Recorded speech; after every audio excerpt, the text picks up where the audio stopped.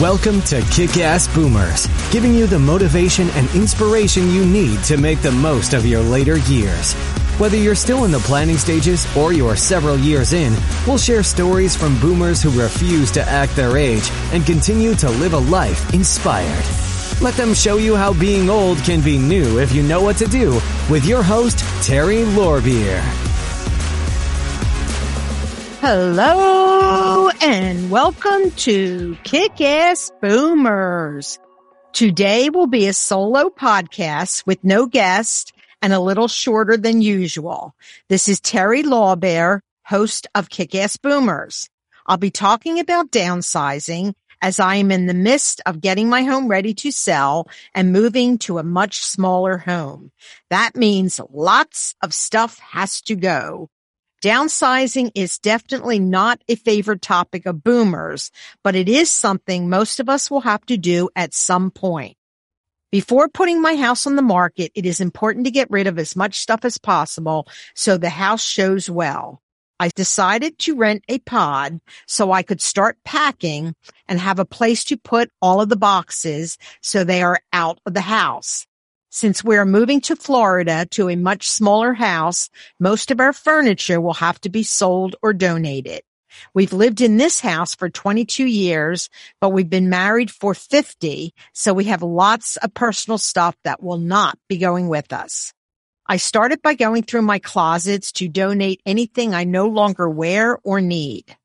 My next step was to go through our business and personal files and recycle paper and make a pile for shredding.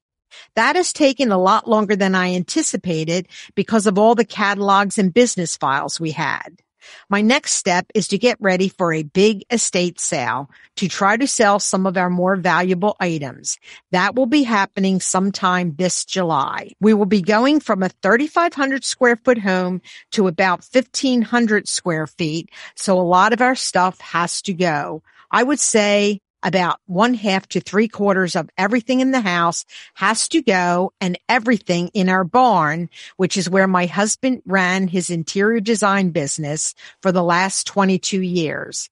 He has valuable tools he is selling online and a lot of odds and ends we will try to sell at the estate sale. When the estate sale is over, everything left will be donated or trashed. We have also been recycling as much as we can as we go through the process. So those of you who are still thinking about downsizing and wondering when it might be the right time, I will tell you sooner is better than later. It's a big job downsizing and moving, and the sooner you start to tackle some of this sorting and donating, the better. If you have children and they still have some of their belongings at your house, get them to move them or donate them. Encourage your children to help you, but be prepared for them to want to trash or donate most of what you have. Kids today do not want their parents' stuff, except for maybe some very special items. Selling furniture, if it is old, even if it is in good condition, is also not easy because there's a glut of boomers selling stuff and not enough buyers, so you may have to donate or trash.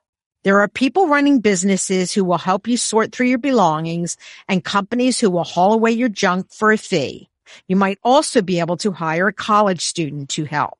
How early should you plan your move? I would say it is best to start the process 1 to 2 years before you want to move to avoid stress. Plan your move while you still have the energy and before health problems pop up, especially if you want to be in control. I probably started the process 2 years too late.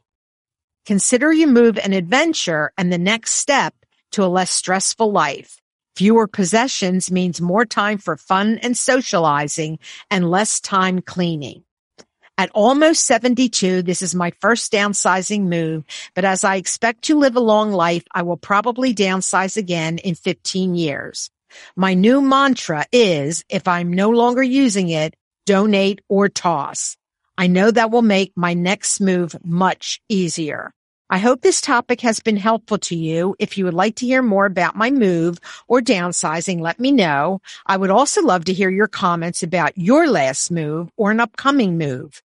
Please email your comments to terry@kickassboomers.com That's Terry with a T, ERRY at kickassboomers.com. If there are any other topics you are interested in, I would be happy to consider them. So email suggestions to the same email address. If you are not able to write that down, it will be in the show notes. I hope you enjoyed today's solo podcast. If you did, remember to like and subscribe to Kick-Ass Boomers on Apple, Spotify, or wherever you listen to podcasts so you don't miss any episodes. You can also subscribe on my website, which is kickassboomers.com. On most episodes, I interview amazing boomers who continue to do incredible things and live their best lives into their 80s and longer. They're writing books, working as musicians, volunteering for the community, starting businesses, and setting and achieving new goals. Their stories are inspiring and uplifting, so you won't want to miss any. Thank you again for listening today, and remember, be bold, not old. We appreciate you joining us for this episode of Kick-Ass Boomers. For more information on today's guest, along with the show notes and other inspiring resources, buzz on over to kickassboomers.com. And don't forget to join our Kick-Ass community on Facebook or LinkedIn to continue the conversation. Be bold, not old.